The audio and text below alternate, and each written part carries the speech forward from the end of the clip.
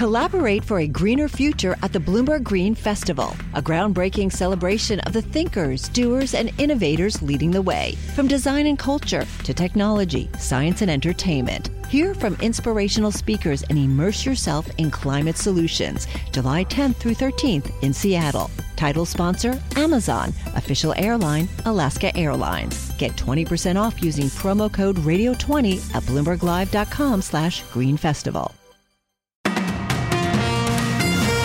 Good morning, I'm Nathan Hager. And I'm Amy Morris. Here are the stories we're following today. Amy, we begin with breaking developments in the war in the Middle East. The U.S. has now conducted military strikes, and we get more from Bloomberg's Rosalind Matheson. The U.S. has struck 2 targets, they say, inside Syria. They say they were aiming at Iran's Islamic Revolutionary Guard, and basically a warning again to some of these proxy groups that are operating in the region, potentially on behalf of Iran, because what we've seen is an escalation in the pattern of attacks or targeting of U.S. military assets in the region.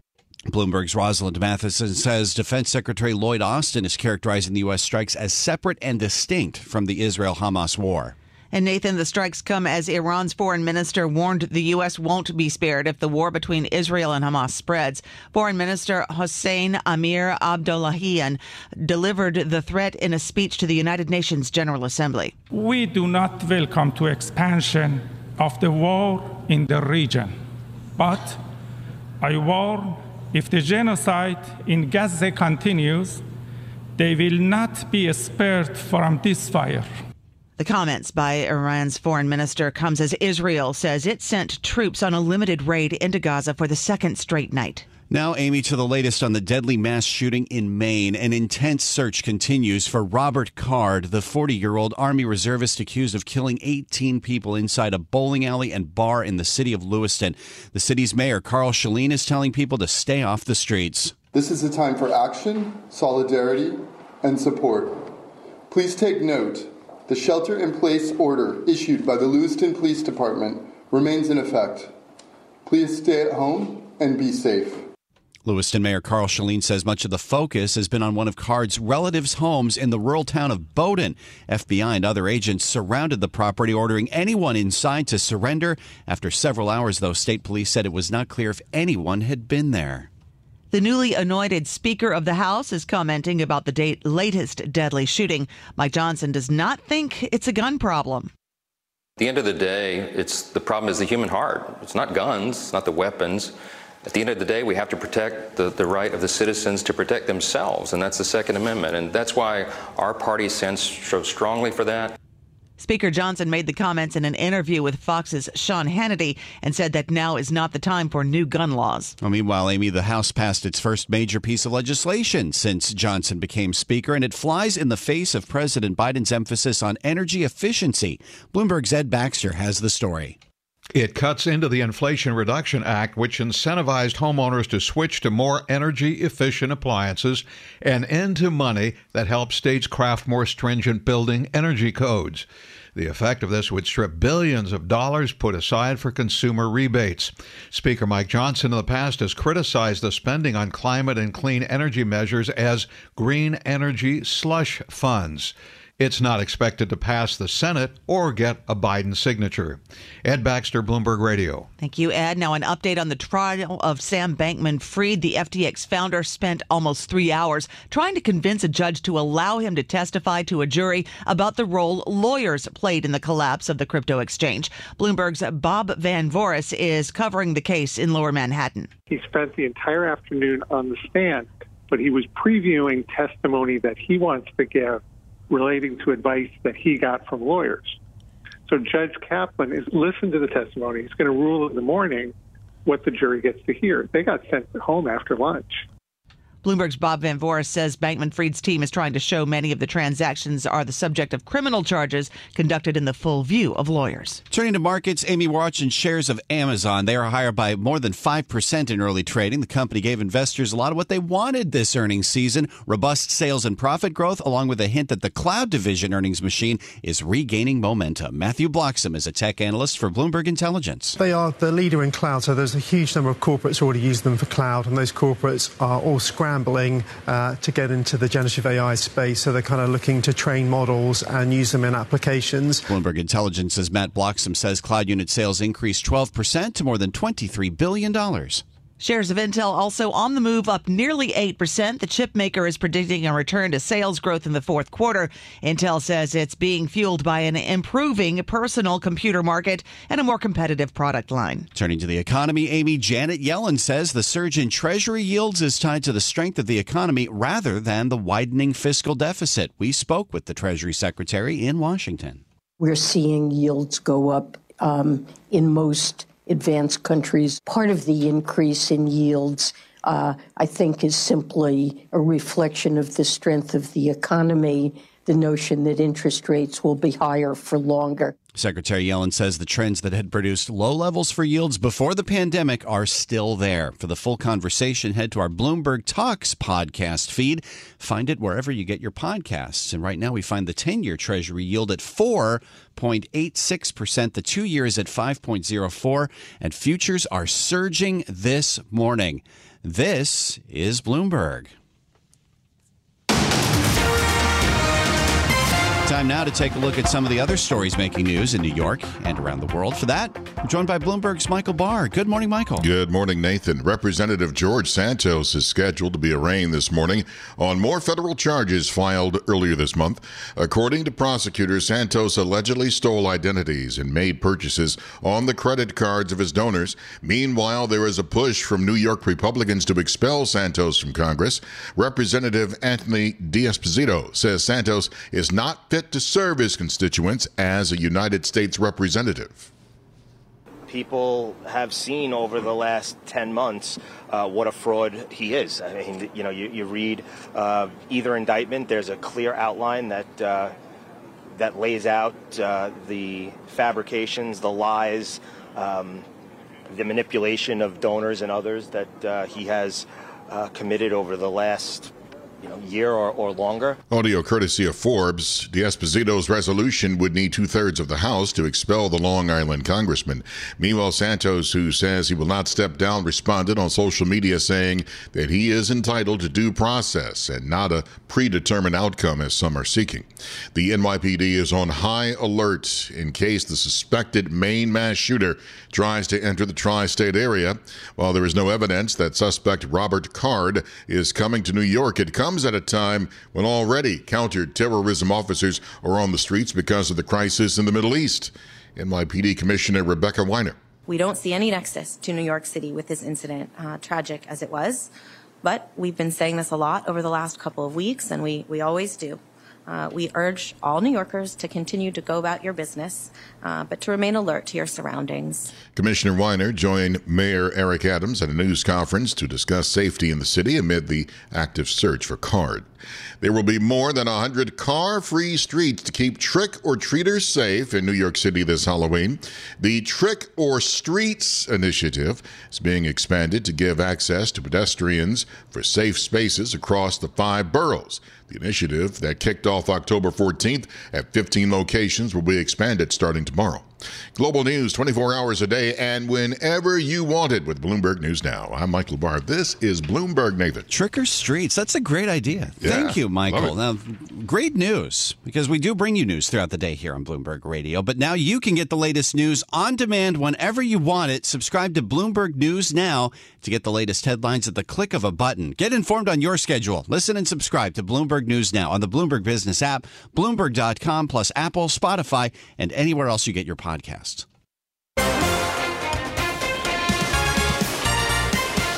Time now for the Bloomberg Sports Update, brought to you by Tri-State Audi. Good morning, John Stashauer. Good morning, Nathan. This World Series with two unlikely teams begins tonight. Both Arizona and Texas lost over 100 games just 2 years ago. Both snuck into the postseason as a wild card, but are 9-3, although the Rangers are 1-3 at home, 8-0 on the road. In Arlington tonight, they start Nathan Eovaldi, who's 4-0 in the postseason. The Diamondbacks start Zach Gallen. The Bills are 4-0 in Buffalo. They never trailed, beat the Bucks 24-18. Josh Allen threw for 2 touchdowns, ran for another. The Jets and Giants first played each other in 1970. Sunday's game, only the 15th regular season meeting ever. Giants lead the series 8-6. Jets have won the last 2. Last Giants win was 2011. They won the Super Bowl that year. Here's Jets coach Rob Saleh. I'm excited about it. You said it. It's once every 4 years. Maybe there's crossover now at the 17th game, but I think it's really cool for the fans. I think it's great for sports talk radio and all the different newspaper outlets and all that. But it's a championship opportunity. A lot of respect for them. They've got a tremendous history. Salah's backup running back is veteran Dalvin Cook, plays behind Breece Hall. Cook says he's frustrated being a backup, might want to trade before next week's deadline. A 5-game road trip for the Rangers. They've won the first 3 and have allowed only 2 goals. The shutout for Jonathan Quick in Edmonton. Rangers won 3-0. Islanders beat Ottawa 3-2. Damian Lillard's first game for the Bucks in Milwaukee. He poured in 39 points in a 1-point win over the Sixers. The Lakers beat Phoenix. Knicks and Nets began with losses at home. They're on the road tonight. Knicks in Atlanta. Nets are in Dallas. They'll face the ex-Net Kyrie Irving. John Stash down with Bloomberg Sports. Nathan? All right, John, thanks. Bloomberg Sports is brought to you by Audi. Don't let someone else drive off in the Audi model you've always wanted. Visit your local tri-state Audi dealer to get behind the wheel of yours today, or visit AudiOffers.com for more information. A debrief on the Israel-Hamas war next. We're going to check in with Bloomberg's Israel Bureau Chief Ethan Bronner in Tel Aviv. From coast to coast, from New York to San Francisco, Boston to Washington, D.C., nationwide on SiriusXM, the Bloomberg Business app, and Bloomberg.com. This is Bloomberg Daybreak. Good morning. I'm Nathan Hager. The world is watching for the next phase in the Israel-Hamas war. Israel has carried out ground raids in Gaza for a second straight night, and now the U.S. is striking targets in Syria that it says have been used by Iran and its proxy groups. For the latest, we are joined by Bloomberg's Israel Bureau Chief Ethan Bronner in Tel Aviv. Ethan, good morning. What more can we say now about this latest military activity, not just by Israel, but now apparently the United States? Yes. Well, I mean, what we can say is that these are small pieces of evidence of the risk of a spreading conflict, of the fact that Iranian proxies around the region, not just Hamas and Gaza, are at work, and that a combined force of Israel and the United States seeking to sort of keep them in their place, as it were, as opposed to letting it get truly out of hand. The Americans have absolutely heightened their military profile in the region. The Eisenhower is on the way to the Eastern Med. It should be here by Monday. There's a whole bunch of Patriot missiles, a whole bunch of troops as well. And Israel is trying to decide what it's going to do in Gaza. I think it's become an increasingly anguished decision because of those 200-plus hostages, because of the concern that victory is hard to define, and because even though people are humiliated and furious about what happened on October 7th, the question of how many casualties Israel truly wants to take in this is far from clear. And to that point, Ethan, there has to be some thinking on the Israeli part about how to continue to keep Allied support, given how fierce the response has been on the Israeli side following that October 7th attack by Hamas. Look, I think that's true. I mean, absolutely. I wrote a story a couple of days ago about the sense that Israel has that it is increasingly alone in its view of the legitimacy of what it's doing. It's not alone, and that the United States has been standing shoulder to shoulder with it. The Europeans have come through and have said, we feel your pain, we understand, we agree, Hamas is a terrible organization, needs to be dismantled. But what does that really mean, and at what cost? And what about these 7,000 dead people in Gaza? And I think even the United States feels that way, and even people in Israel to some extent are beginning to ask, what does it mean to do, what is the right thing to do? And I don't think they've figured it out. There is a sense here that unless Hamas is ultimately dismantled, that life here will not be tolerable, that people will not stay, people will not live along the border, and that is not something that's acceptable. But what does it mean, and on what time, in what time frame Israel needs to do this, I think, is the key, in addition to the concern that Hezbollah and other Iranian-backed groups could enter the fray. And at the same time, Ethan, we've heard from Israel that the strikes that have been carried out have continued to take out Hamas leadership. I think one of the latest reports was that a deputy director of Hamas has been killed in one of the latest strikes. Is there a sense that taking out the leadership is achieving some of the objectives that Israel is setting out here? Well, I mean, I don't know that we're there yet. That's absolutely Israel's contention. And they've set up, in fact, within the security system, a kind of a squad that's going to take it upon itself over the next year or two or three to take guys out who've led Hamas, whether they're in Gaza or in Qatar or in Lebanon or in Turkey. There's a kind of assassination squad that's been set up, and they're also going after them inside. Does it make a difference? It must make a difference.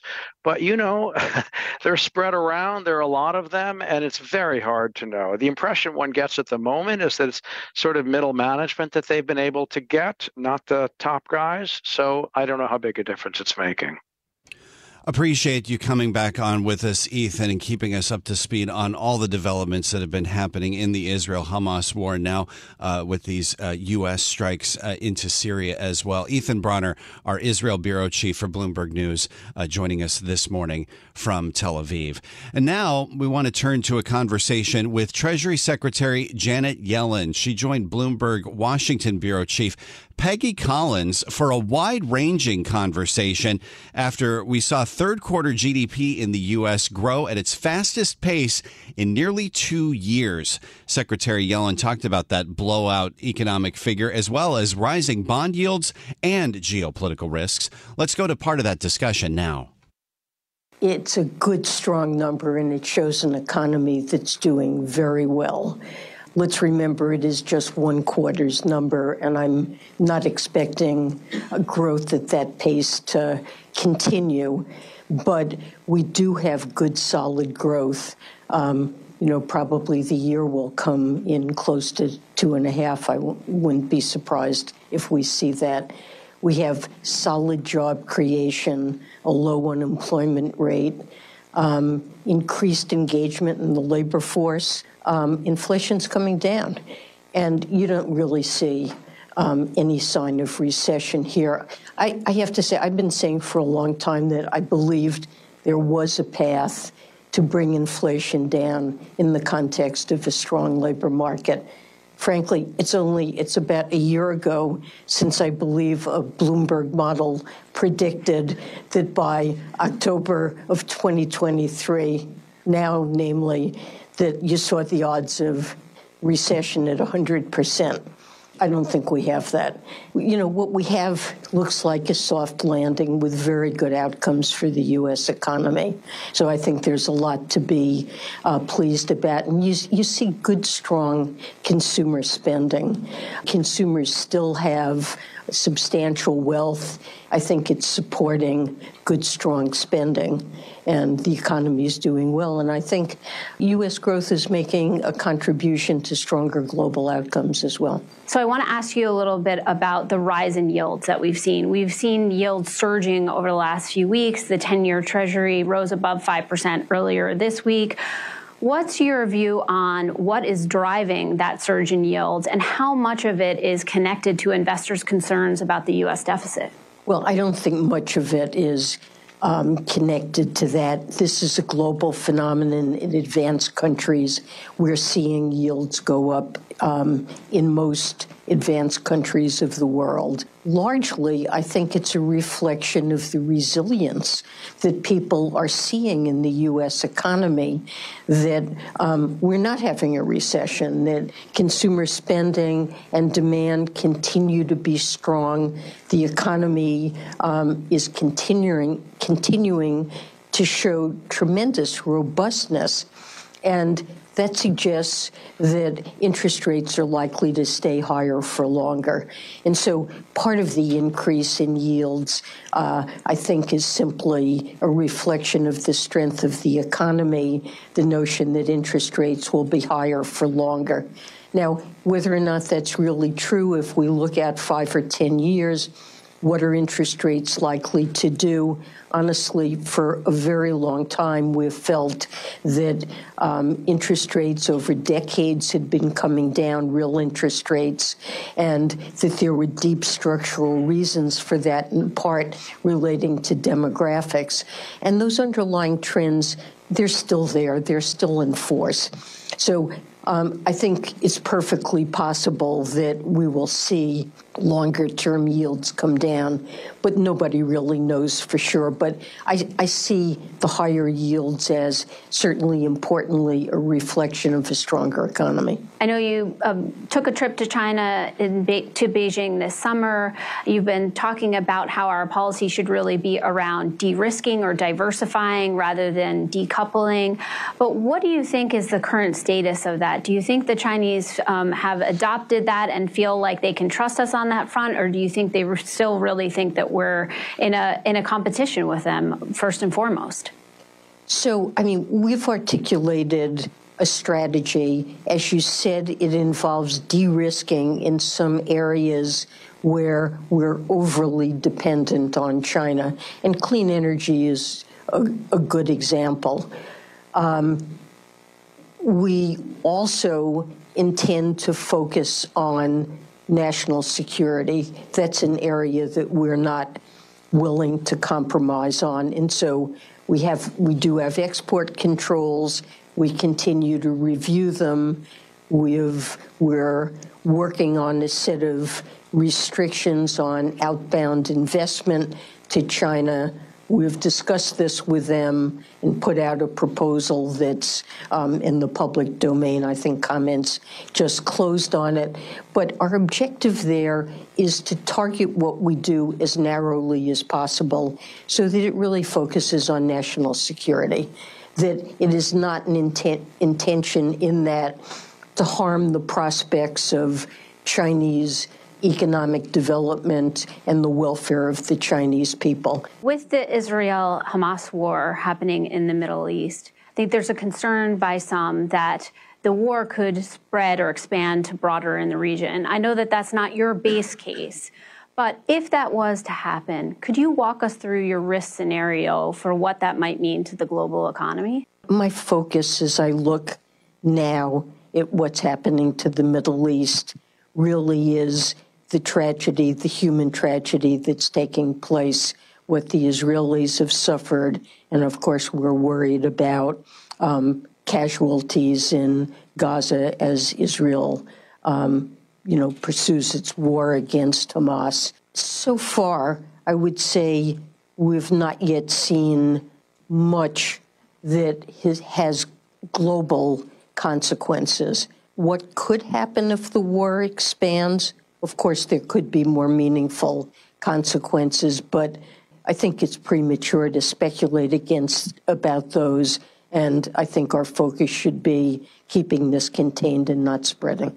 And that was the Secretary of the Department of the Treasury, Janet Yellen, speaking with Bloomberg's Peggy Collins from our Washington newsroom. You can hear that entire conversation on the Bloomberg Talks podcast. Download the show and all of our high-profile discussions wherever you get your podcasts. Finally, Amy, more proof that the Taylor Swift era is alive and well.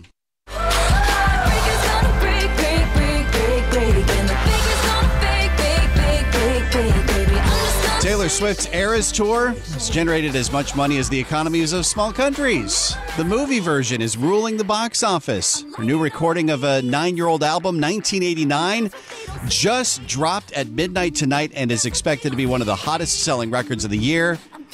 Now, Taylor Swift's net worth has catapulted her past the $1 billion mark. The calculation by Bloomberg News takes into account the following: the estimated value of Taylor Swift's music catalog in her 5 homes, as well as earnings from streaming deals, music sales, concert tickets, and merchandise.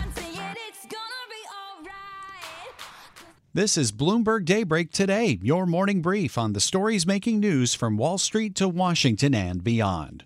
Look for us on your podcast feed by 6 a.m. Eastern each morning on Apple, Spotify, and anywhere else you get your podcasts. You can also listen live each morning starting at 5 a.m. Wall Street time on Bloomberg 1130 in New York, Bloomberg 99.1 in Washington, Bloomberg 106.1 in Boston, and Bloomberg 960 in San Francisco.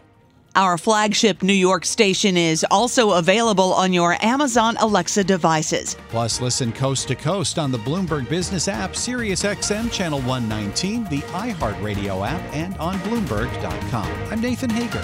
And I'm Amy Morris. Join us again tomorrow morning for all the news you need to start your day right here on Bloomberg Daybreak. The countdown has begun. This May, 1,000 global leaders will gather in Doha for the Qatar Economic Forum powered by Bloomberg, held in conjunction with our official partners, the Qatar Ministry of Commerce and Industry and Media City Qatar, and premier sponsor QNB. Join heads of state, influential ministers, and leading CEOs to make new connections and gain unique insights. Learn more at QatarEconomicForum.com.